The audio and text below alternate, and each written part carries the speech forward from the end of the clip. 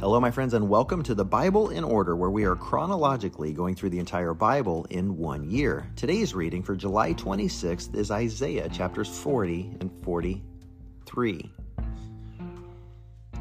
Comfort, comfort my people, says your God. Speak tenderly to Jerusalem and announce to her that her time of hard service, could also be translated warfare, is over.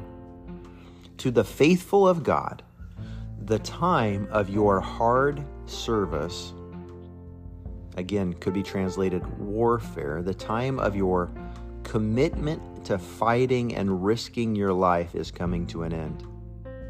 It has been done.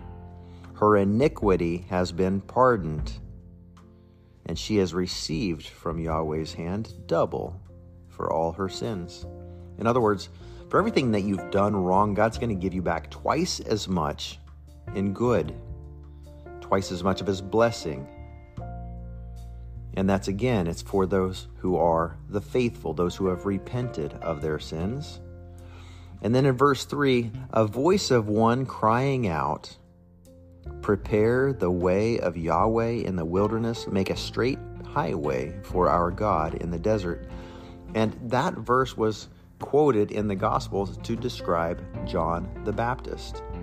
And I love John's humility, this prophet of old, the forerunner who made straight the path for Yeshua, his first cousin. And when the religious leaders came to him and said, who are you? You're baptizing people into this repentance. Who are you? He didn't say, my name's John. He didn't say, I was born to people who were too old to have children, but God created me for this. He didn't say, I'm the cousin of the Messiah. I'm the one that God prepared in advance. I have got the spirit of Elijah. He didn't say any of those things. He said, I am a voice of one crying in the wilderness. The humility, it wasn't about him. He understood that. Perhaps that is why Jesus said there's never been one greater than that John the Baptizer. Verse 6, a voice was saying, cry out. Another said, why should I cry out? Or what should I cry out? All humanity is like grass. The people, in prophetic imagery, grass refers to the people who are here today and gone tomorrow. The wildflowers, these beautiful flowers in prophetic imagery, we're told here, are the good works of the people who look really pretty for a short amount of time, but they don't last. And it's important as we go through these middle chapters of Isaiah that we keep in mind that we are being given snapshots of different pictures of people, of different times in history going forward from that time. And it's the holy people of God who have repented, who have been redeemed because of their trust and their faith in the friendship of the most holy God. It's the people of God who have gone off and sinned and gone their own way and sought after false gods and other gods. And it's the foreign kings who are used in Scripture and used by God to bring justice, to bring correction, often. So in verse 9, when it says, Zion, herald of good news, go up on a high mountain, Jerusalem, herald of good news, raise your voice loudly, raise it, do not be afraid. Tell the cities of Judah, here is your God, see, the Lord Yahweh comes with strength, and his power establishes his rule. His wages are with him, and his reward accompanies him. Reminds us that the Spirit, the kingdom of heaven, is not about immediate gratification. It's about delayed gratification. It's about doing the right thing, even though it's not what feels best to our physical senses most of the time. It reminds me of Psalm 107, verse 2. Let the redeemed of Yahweh say so.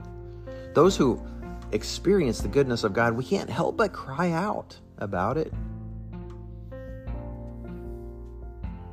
Then we go into this in verse 12, this few paragraphs, these many lines that talk about how majestic God's power is.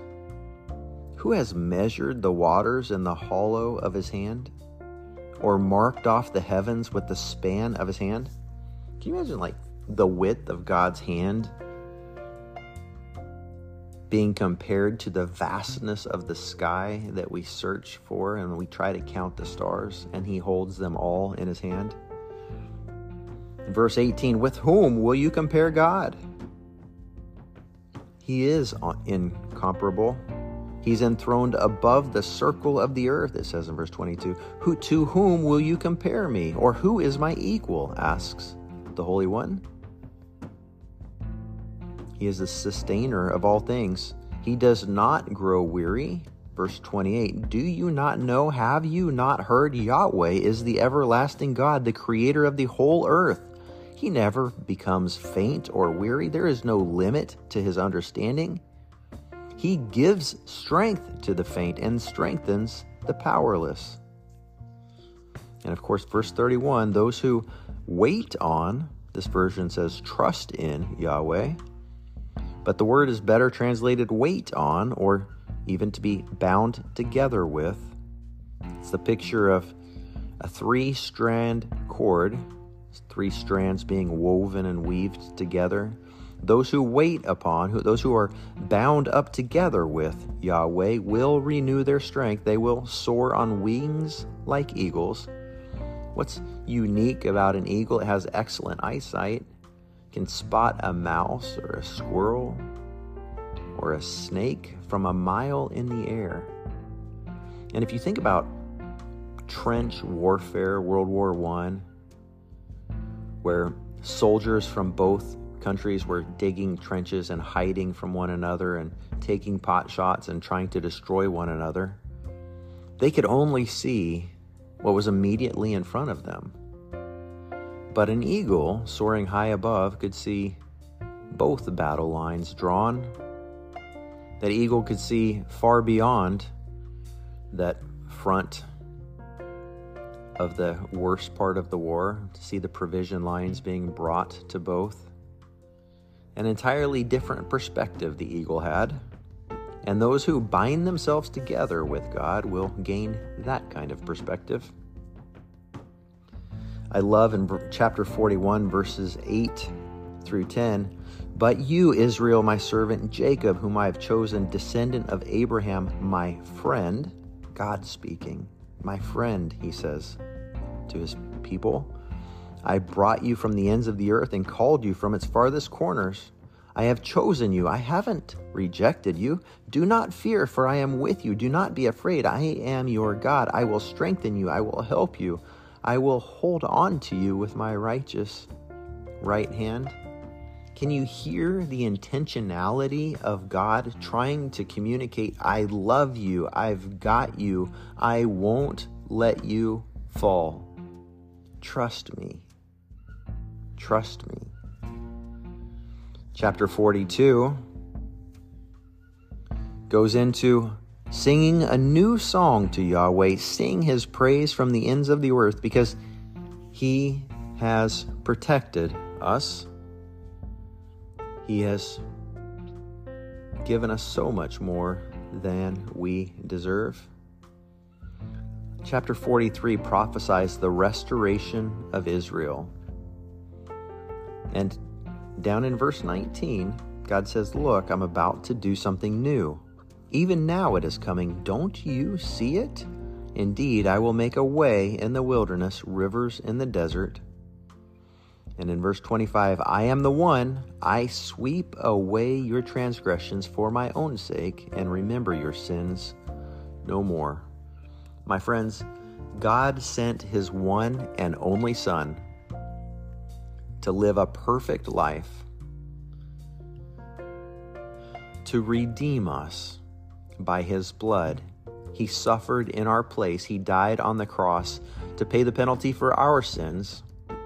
He was raised from the grave 3 days later to show his power over sin and death. And that's why we can say that he has conquered sin and death. And by trusting in Him, we can have life in Him and be reunited with our Heavenly Father. May God bless you as you seek Him. And I pray that you would seek Him with all of your heart, with all of your mind, with all of your strength, and with all of your soul. God bless you. We'll see you tomorrow.